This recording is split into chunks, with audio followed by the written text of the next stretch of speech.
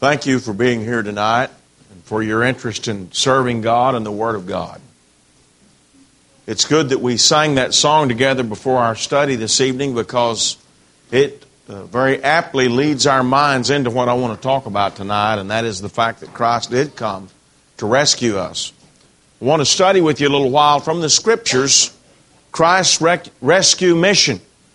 We'll have the verses that we'll be using over here on the right for you to look at, and the text will come up like we usually do, but we've got a verse list there that maybe that'll help some of you who like to follow along in your Bibles. In Luke chapter 19 and verse 10, he said, "The Son of Man has come to seek and to save that which was lost." The whole idea of the book of Ecclesiastes in the hopelessness of life under the sun, if under the sun is all we've got, suggests that we're lost. We're lost in a hopeless, meaningless life that's going to end in death, and then what do you have? But Christ come to seek and save those that were lost. Christ came, and His mission was to come and find somebody like Solomon who had lost his way, who had been living life without purpose, and give him a sense of purpose, a sense of hope, and a sense of meaning. Not to just specifically in his body go and seek out every person, but by virtue of the mission that he accomplished in his gospel work. And that gospel message that echoes the plan that he did come, and he come with that purpose to seek and save the lost, and lays out the details. That gospel message which we preach that's contained in the Word of God, as that echoes out throughout humanity, and we as children of God carry out the mission to which He's assigned us, to carry that message to the lost, through that mission, Christ's rescue mission is accomplished. In Luke 5 and 32, He said, "I came not to call the righteous, but sinners to repentance." We learned in last night's study, there's none good but God. There's none righteous, no, not one, the Scriptures elsewhere tell us. Christ is the only one. And so His mission wasn't come to save people that weren't lost. If we weren't lost, we wouldn't need a Savior. But the sum total of a message in Ecclesiastes drives home that without Christ, we are lost. And He's come to find these that are lost and offer rescue. He come to bring sinners to repentance. Even people who make terrible mistakes. People who made terrible mistakes like the ones that Solomon made. And he made a lot of them. We talked about those in our study on his life and the different things that we observed about him in the book of Ecclesiastes. We talked about the fact that he appears to be admitting in Ecclesiastes 7, 26 through 28, that he was a sinner who had selected these bad wives that led his heart away from God. That appears to be what he's saying there. A confession of his own guilt and his own need for God's help. So we have before us and before our minds this rescue mission that Christ has performed, and viewed against the backdrop of Ecclesiastes, it's particularly beautiful in its scope. So it's not just about having a suitable philosophy to guide our lives till we die and then nothing else, but the story of Ecclesiastes and the message of Ecclesiastes that we should fear God and keep His commandments takes on new meaning when we realize that we're carrying out that effort under the light of the gospel and under the light of Christ coming to rescue us. Because He came to rescue us, it matters that we fear God and keep His commandments. Like we studied last night, He is the author of eternal salvation to all those that obey Him. Our obedience to Him means something because He brings this salvation, because He brings this rescue mission. To talk about Christ's rescue mission, we want to look tonight at our condition as lost individuals.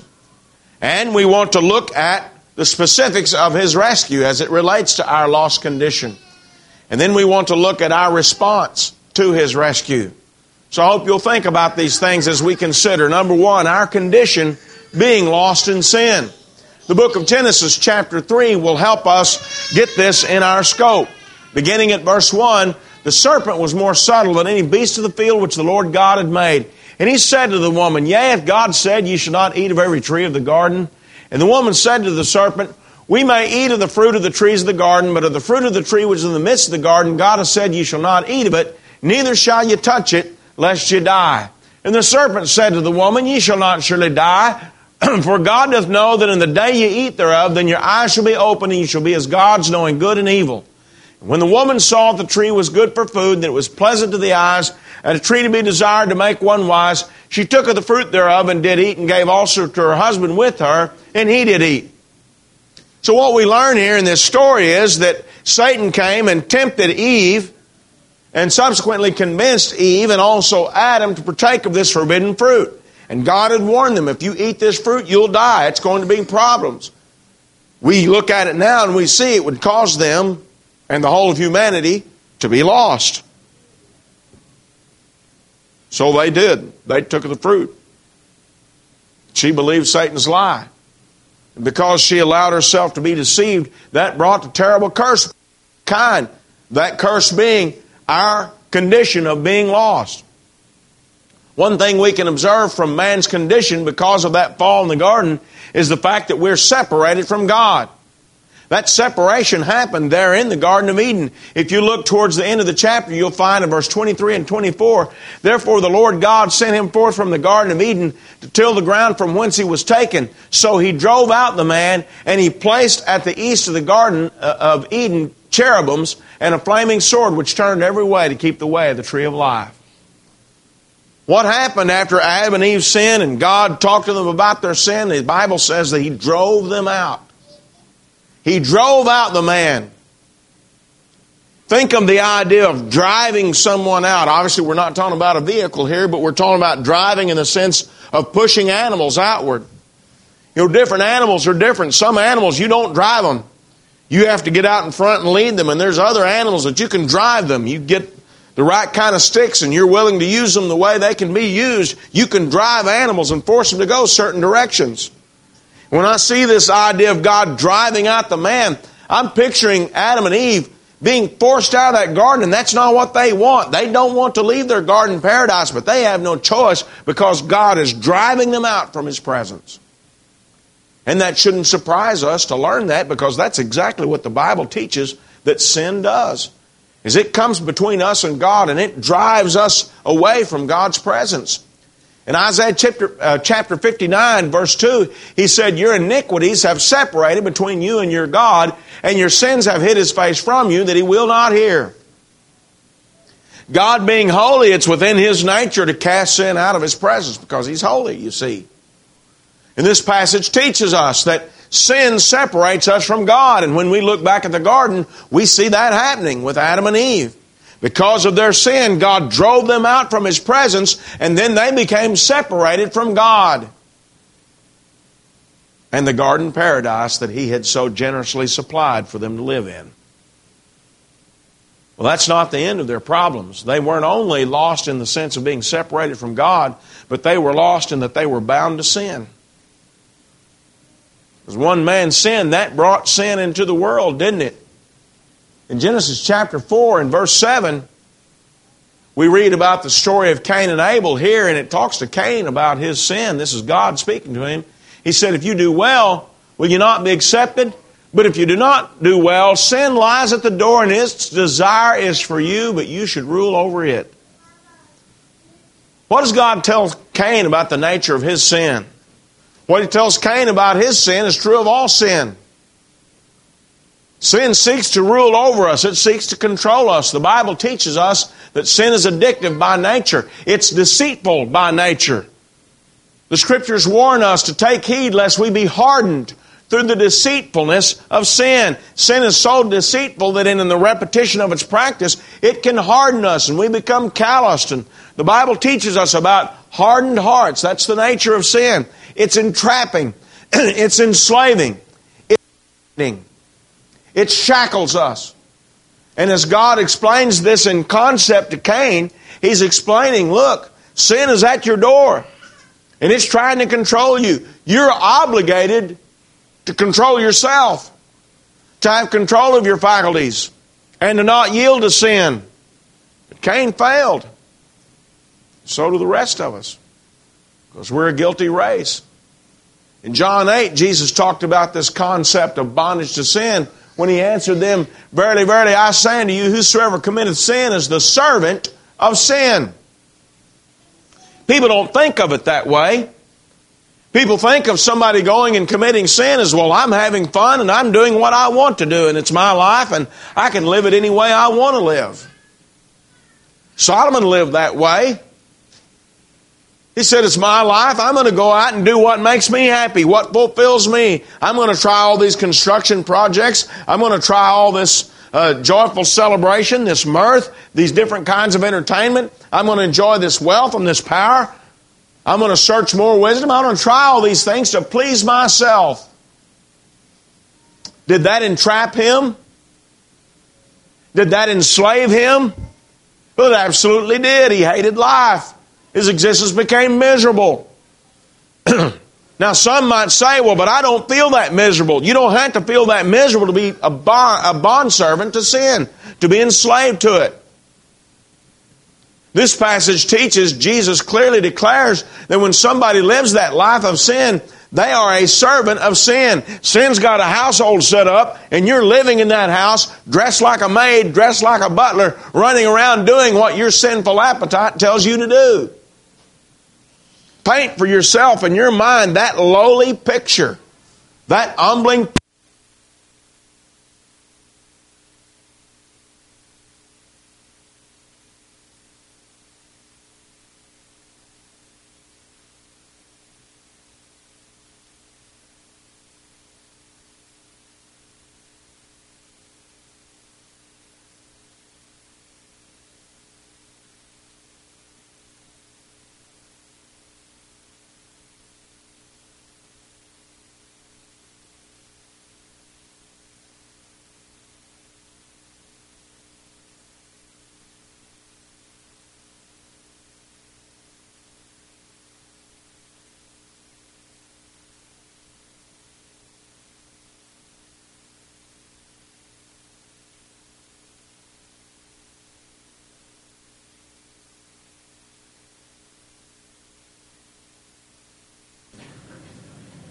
We're bound to death. There's no escaping that.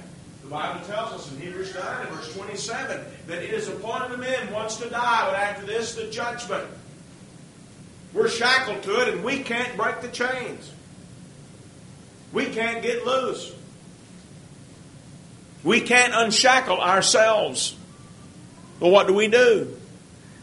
We're separated from God. We're bound to an enslaving habit of sin. We're bound to face death. What can we do? Wealth wouldn't rescue Solomon from this. His own wisdom wouldn't rescue him from this.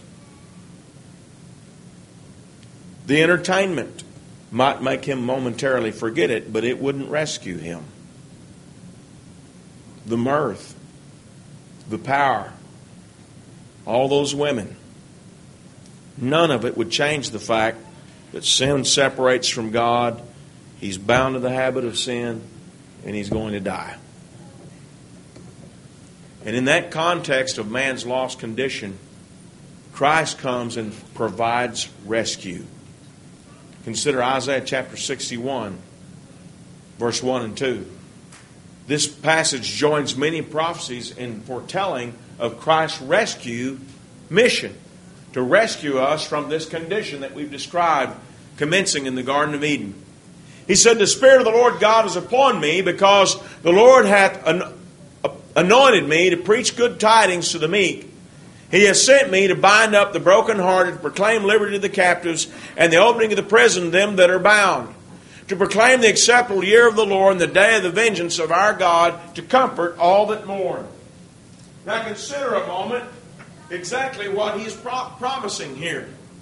Think about the nature of this prophecy. If you've studied much about prophecy, you might recognize this as a prophecy that's cited in the New Testament, and Jesus having fulfilled this. And that's true. If you're remembering it that way, you're remembering it correctly. So what does he say happens here? Well, he says Christ has come to bind up the brokenhearted. What else do you see in this passage? Well, I see that he's come to proclaim liberty to the captives. What else is He going to do? He's going to open the prison them that are bound. As we think about these aspects of Christ's rescue, we can understand them easily in a way that corresponds with our lost condition. The rescue that Jesus supplies is perfect to our need. He looks at a wasted life like what Solomon's had become, and He provides just the right medicine right where the pain is at to give us exactly what we need. To turn this life back into something that can fulfill this insatiable flesh? No. To rescue us from this sin-stained world. He come to bind up the brokenhearted. That is, heal hearts that are broken by separation from God and how sin has separated us. Does that make you feel brokenhearted to think about that? To think about being separated from God by sin? There's an archaeological artifact that's been discovered a few years ago that I don't think it's really talked about a lot in the secular world, unless you're digging in, no pun intended, but digging specifically into the field of archaeology and considering it. It's called the Temptation Seal. And its name is associated with the name of the place that it was found. And I'm sure I'm not pronouncing it right, but it's something to the effect of Tepe Gawra. And this temptation seal is believed to date back to about 3,000 something BC. Very, very old. And this thing depicts a tree, a serpent, and a man and a woman being driven out away from the tree. Hence its name, Temptation Seal. It's being thought of as something that would depict Adam and Eve being driven from the garden. And the interesting thing about this deal is it shows Adam and Eve sort of bent over like they're broken or beleaguered or brokenhearted. I've looked. There's a couple of different artifacts that are along these similar lines, and the one particular that I'm calling to mind depicts them in that stature and that body posture that shows someone brokenhearted. And when I think about this idea of Christ binding up the brokenhearted, that is Him healing hearts that are broken because of their separation from God, I think of the mental image of that seal and what an awful scene it must have been when Adam and Eve were driven out. And all the while in the mind of God was the plan to rescue them, rescue their offspring, to rescue all of mankind, or at least offer that rescue. We're told that He would proclaim liberty to the captives. That is, He would liberate those that are bound by sin. You think about us being shackled to sin and shackled to its attending guilt and the separation from God that it brings. The idea of someone else coming along when they've got the key that we don't have and they can unlock those chains, that's wonderful news. He talks about opening the prison, those that are bound. Think of yourself being bound in a prison from death, and think about Christ coming and opening the gateway of death and releasing you from that prison of death. It is our appointment to die, but He promises to raise us from that grave someday. If we serve Him faithfully, He'll raise us glorified and immortal. What a great blessing, and what a pure and clear rescue that corresponds to our every need. That's how Jesus explained it through the prophet Isaiah here, in that it's His heaven's authority that the Spirit inspired Isaiah to write these things. And Jesus came Himself in Luke 4 and explained Himself as a fulfillment of that.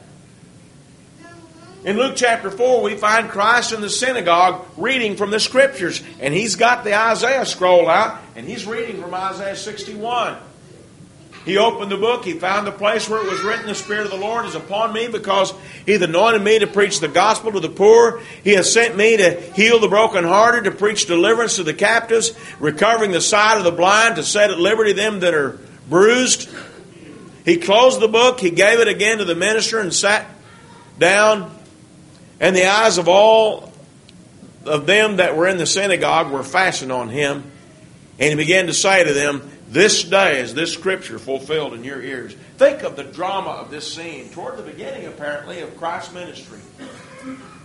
It was appropriate in the synagogue service for any of the Jewish men to get up and read from the Scriptures if they were so inclined. A lot of times you'll read about there being an invitation given. You might remember I think it's in the book of Acts, that one of the synagogue attendants says, if anybody's got anything to say on.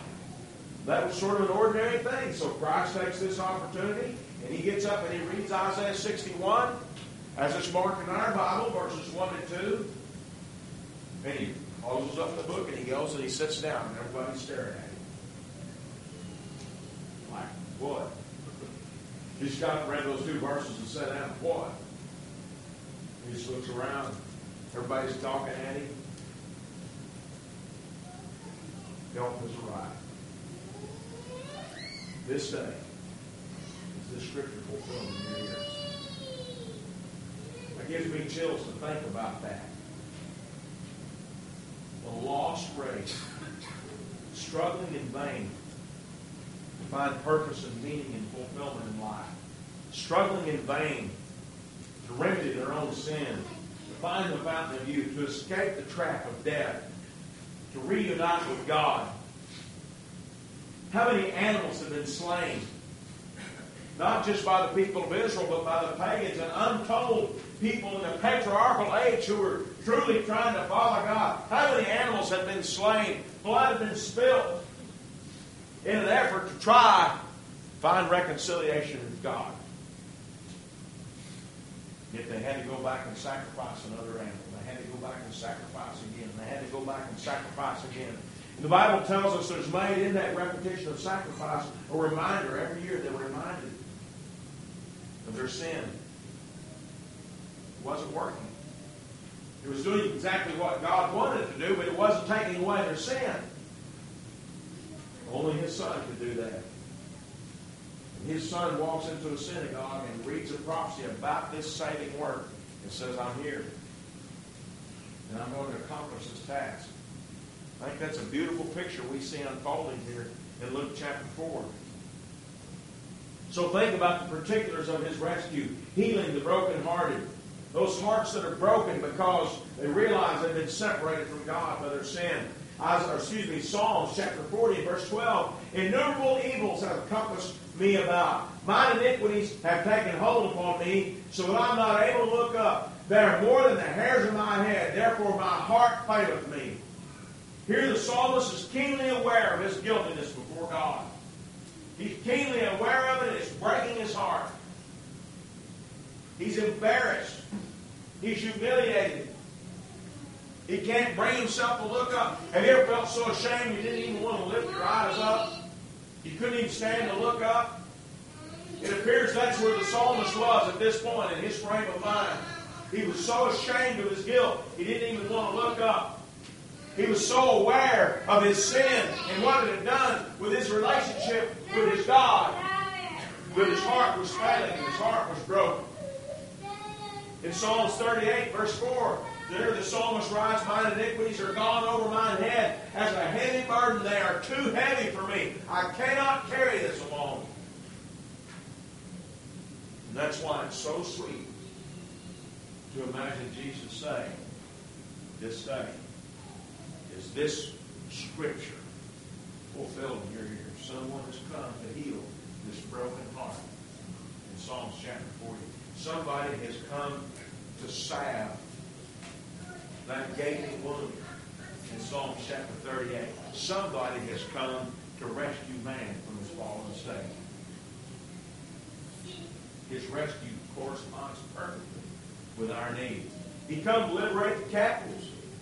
Those that are bound to sin and its wage, its habit. 2 Timothy 2, verse 25 and 26. Here speaking of what the servant of the Lord must be, he said in meekness, instructing those that oppose themselves, if God peradventure will give them repentance to the acknowledging of the truth, and that they may recover themselves out of the snare of the devil who are taken captive by him at his will. I'll tell you what happened in the Garden of Eden. Satan captured mankind. What happened in the ministry of Christ and its completion at Calvary and the resurrection, He come and unlocked the key. He offered the possibility that you and I could be released from Satan's trap. He offered the possibility that those who have been taken and captured by Satan, held at his will, could be released at the will of God. That's rescue.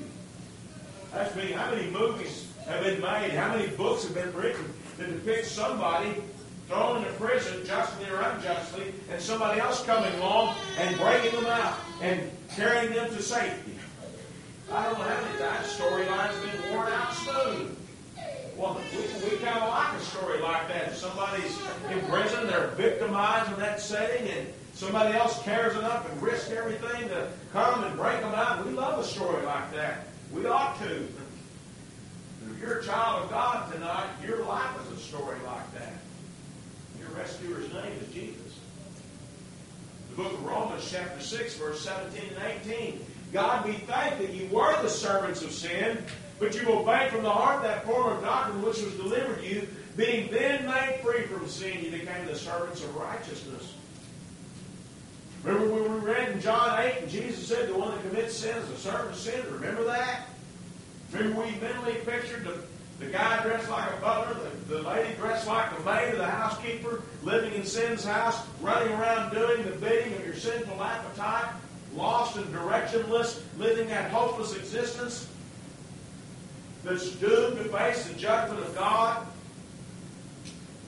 But Christ in His rescue comes and He takes that person who's a servant of sin and breaks them out of that prison and unshackles them and lets them be a servant of righteousness instead.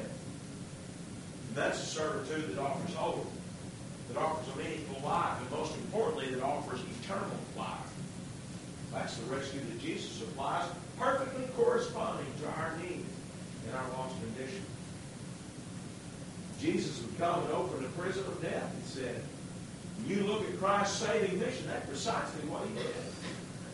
It's exquisitely explained in the book of Hebrews, chapter 2, beginning in verse 14. For as much then as children are partakers of flesh and blood, He also Himself likewise took part of the same, that through death He might destroy him that hath the power of death, that is the devil, and to live in him who through fear of death were all their lifetime subject to bondage. Listen now, clearly he describes Christ's rescue mission in a way that corresponds to our need. Here we are held under the power of death. But Christ came living in the flesh so He could destroy Satan, who had the power of death, and take that power away from him and use that, though all our lives we're subject in bondage, living in fear of death, now we have hope. Look, my body's going to die. I can't stop that. But someday when Jesus ends this all, He can fix it. He can bring that lifeless body back to life, because He came in the flesh and destroyed Satan, who did have the power of death, but no longer has it. Now that power rests in the hands of God's Son. He holds the keys to death, the Bible tells us. In 1 Corinthians 15, verse 55 through 57, Paul says it like this: O death, where is thy sting? O grave, where is thy victory? The sting of death is sin, and the strength of sin is the law. But thanks be to God, which giveth us the victory through our Lord Jesus Christ. In a context that specifically explains the nature of the resurrection of the dead, that it's the body that's raised from the grave, he punctuates the joy of that chapter by saying, thanks be to God who gives us victory through Jesus Christ. When you go to the cemetery and you read the name chiseled in stone that you wish wasn't there, that's hard to feel like that's victory. But by faith, we understand that that grave won't remain closed forever. By faith, we understand that the lifeless body of that saint will not be lifeless forever. By faith, we understand that Christ now has the power of death, and so death will not retain its sting and its victory. Grave will not forever hold the remains of that faithful soul who had served God. And someday, when the time is fitting the will of God, He'll send His Son with an innumerable company of angels to open up all those graves. He'll express His power over death. What a sweet and blissful rescue that corresponds to our every need perfectly. So we see our lost condition, and we see the rescue that Christ supplies in His mission. Now let's look at our response. How do we respond to this rescue? Consider healing the hearts that are broken by separation of God, liberating those that are bound by sin, releasing from the prison of death. Consider our response to each of these. Healing the heart that's broken by separation from God, our response to that is logically to be reconciled to God. That means to be reunited. We've been separated by our sin. Christ rescues in that He offers to cure that, so our response is to get over that separation, be reconciled. Look a little closer. Liberating the captives. We're bound to that sin. He says you can be a servant of righteousness. Our response to that, logically, is to live that new life that He spiritually enables us to live, that He makes possible through His sacrifice and through His teaching. The idea of being released from the prison of death, our response to that logically follows that we would seek that as our ultimate goal. Our ultimate goal would not be what Solomon's had become in the deteriorated state of his life, where his ultimate goal was finding another buzz to please Solomon and try to satiate his flesh. Instead, we embrace a higher goal, seeking a heavenly goal, you see, in view of the possibility of that resurrection of the body from the grave. Consider our response, point by point, as it corresponds with Christ's rescue mission, which so perfectly corresponds with our fallen condition from the Garden of Eden. Be reconciled to God. In Colossians chapter 1, verse 20 through 22, having made peace through the blood of His cross, by Him to reconcile all things unto Himself, by Him, I say, whether there be things on earth or things in heaven, and you that were sometime alienated and enemies in your mind by wicked works, yet now hath He reconciled in the body of His flesh through death, present you holy and unblameable and unreprovable in His sight. It's really not pleasant to think of it in these terms, but it's true that when we live in sin, we're declaring war on God. We're carrying out a war against God. And Christ comes and calls that to peace with the blood of the cross. It makes it possible for us to be reconciled to God, to be reunited with Him. We were sometimes alienated and God's enemies in that warring state of living in sin. But now, you see, He's reconciled us. Our response to that aspect of His rescue mission is to accept that proposal of reconciliation, accept the peace treaty under the terms that God's Son gives us. How can we be reconciled to God? We must believe. We studied that last night as we looked at that rich young ruler and recognized his reluctance to fully embrace who Christ really was. Jesus said in John 8 and 24, I said therefore unto you that ye shall die in your sins. For if you believe not that I am He, ye shall die in your sins. We can't have this rescue if we don't believe. We must also repent of our sins. In Mark 2, verse 16, when the scribes and the Pharisees saw Him eat with publicans and sinners, they said unto His disciples, how is it that He eateth and drinketh with publicans and sinners? And Jesus heard it. He said unto them, they that are whole have no need of the physician, but they that are sick. I came not to call the righteous, but sinners to repentance. We've already read a statement like that explaining the rescue mission of Christ. That He come to rescue sinners. And what does that rescue involve? Call to repentance. Insisting that we repent. So that's another step we must take if we're to accept this rescue that Christ offers. What else must we do? Jesus teaches it's important that we not only believe who He is, but we confess who He is. Luke 12, verse 8.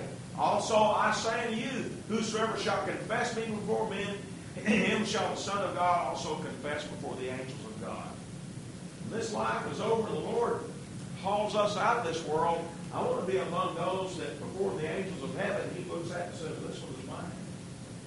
I want to be one of those. And I want you to be one of those. To enjoy that privilege, to accept that rescue from our fallen state, we've got to be willing to make this confession. We must be baptized into Christ. In Mark 16, verse 16, Jesus explained the gospel that He wanted His followers to preach to all the world. He said, instructing them to preach the gospel in all the world. He said, he that believeth and is baptized shall be saved, but he that believeth not shall be damned. Who is it that will receive the blessing of this rescue from Christ? Those who believe and are baptized. Those are the ones that will be saved. Those are the ones that will be rescued. What if somebody doesn't believe? If they don't believe the gospel, they're not going to obey the gospel. That's what the Bible tells us in Romans chapter 10. When he said they have not all obeyed the gospel, the writer followed up with a quote from Isaiah, Lord, who's believed our report? They didn't obey because they didn't believe. So if somebody doesn't believe in Jesus, they're not going to follow through and repent of their sins or confess their faith in Him or be buried with Him in baptism. So you see, that brings it to this logical conclusion. If we believe that Jesus is who He claimed to be, then we accept the terms of the peace treaty that He sets before us. We accept this notion of being reconciled to God. And our response to that element where He unshackles us from sin and its wage as we live the new life that He calls us to live. In Romans 6, verse 19 to 22, He said, I speak after the manner of men because of the infirmity of your flesh, whereas ye have yielded your members as servants to uncleanness and to iniquity unto iniquity, even so now yield your members servants to righteousness unto holiness. For when ye were the servants of sin, ye were free from righteousness. While you were back living that life of sin, while you were lost and outside of Christ, you were free from any vestige of righteousness inside of God. That's just how it was. But you see, Christ has rescued you from that. He's unshackled you from that. So what does Paul say in Romans chapter 6 that compels us to do? Because He's rescued us from those shackles and that we don't have to be a servant of sin, that means that we should choose to yield ourselves as servants to righteousness. Christ's rescue compels us not only to initially repent of our sin and turn to Him, but continually reaffirm that choice in our daily choices. To constantly be turning from sin and turning to God. And rising above the iniquity that would so love to bind us and drag us back down and drag us back away from God. But because we appreciate Christ's rescue, we want to continue to walk in that rescued state and make the choice to yield to righteousness, to live that righteous life. The fact that Christ offers rescue from death, what does that mean? How do I respond to that? I respond by seeking heaven as my eternal goal. That's what I do. Think about the goals you have in life. Having physical goals or goals that are physical in nature, that can be appropriate. That goes back to some things we studied from Ecclesiastes about the things that Solomon abused in his life experiment. There's a proper place for these things. The entertainment, the prosperity, the work, the projects, all that. It all has its proper place. We've talked about that a lot this week. So it's clearly appropriate for you to have goals in life that may be physical in nature. What should the overriding goal and aim of your life be? The prevailing goal, the one that stands out above all the rest. You've got physical goals. The people that know you, they probably see you working towards those physical goals. But do they see in you, in your daily life, a greater goal than spiritual in nature? Colossians chapter 3, beginning at verse 1, he said, if you then be risen with Christ, seek those things which are above, where Christ sitteth on the right hand of God. Set your affections on things above, and not on things of the earth. For you are dead, and your life is hid with Christ in God. When Christ, who is our life, shall appear, then shall ye also appear with Him in glory. He holds out there before us the hope of the resurrection.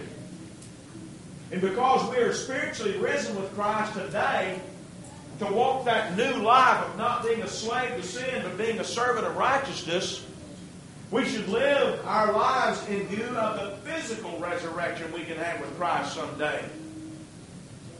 Because just like He's raised us spiritually out of the guiltiness of our sin, He'll raise our dead body out of the entrapment of the grave. And with that thought in mind, Paul reminds the Colossians, therefore you need to seek things that are above. You need to have heavenly goals.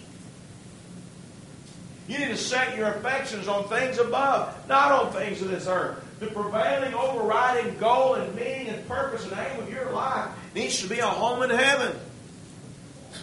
And as you carry out your physical goals below, they need to be done with a godly purpose that says you're doing these things to honor God, not please self. Does your life show that kind of aim? Does it show that kind of goal? You think about the rescue that Christ has so generously supplied in our fallen state. Our condition, His rescue, and our response. Our condition, we're separated from God, we're lost in sin, we're bound to death, and His rescue corresponds to that perfectly. He heals that separated state. He liberates us from the bondage of sin, and He opens that prison of death. And our response is, we've got to accept that healing that He offers spiritually and be reconciled to God. We've got to live that new life to which He called us. We've got to seek heaven as our primary goal. What does the fruit of your life show? Christ has offered a powerful and an exquisitely beautiful rescue mission. He's come and He's filled every greatest need that we have. We worry so much sometimes about our physical needs. But think of the spiritual needs that Christ has tended to in His rescue mission. And think of the duty of loyalty that you owe Him because of what He's given you. Listen. We owe Him everything we can give Him. And so much more. Live your life for Him. If you're not living your life that way right now, we want to give you the opportunity to do so.